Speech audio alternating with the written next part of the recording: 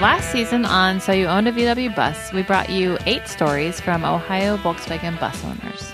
We've taken to the road a bit more in the last few weeks, and everywhere we've gone, we've met more people.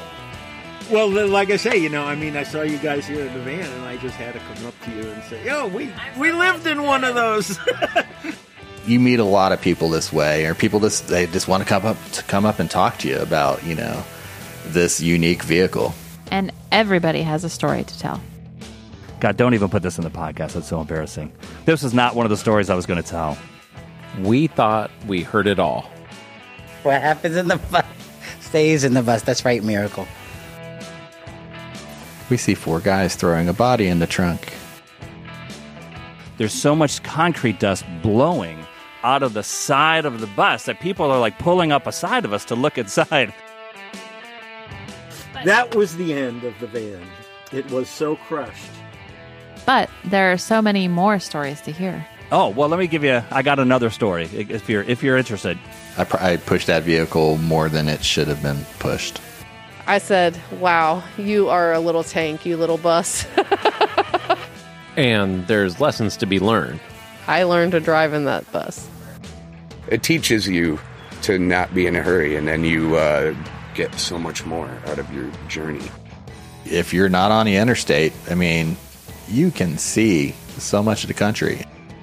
Especially lessons about VW heat systems. Doesn't have no heat. There's no heat in these things. We would put those hand warmer things in our shoes.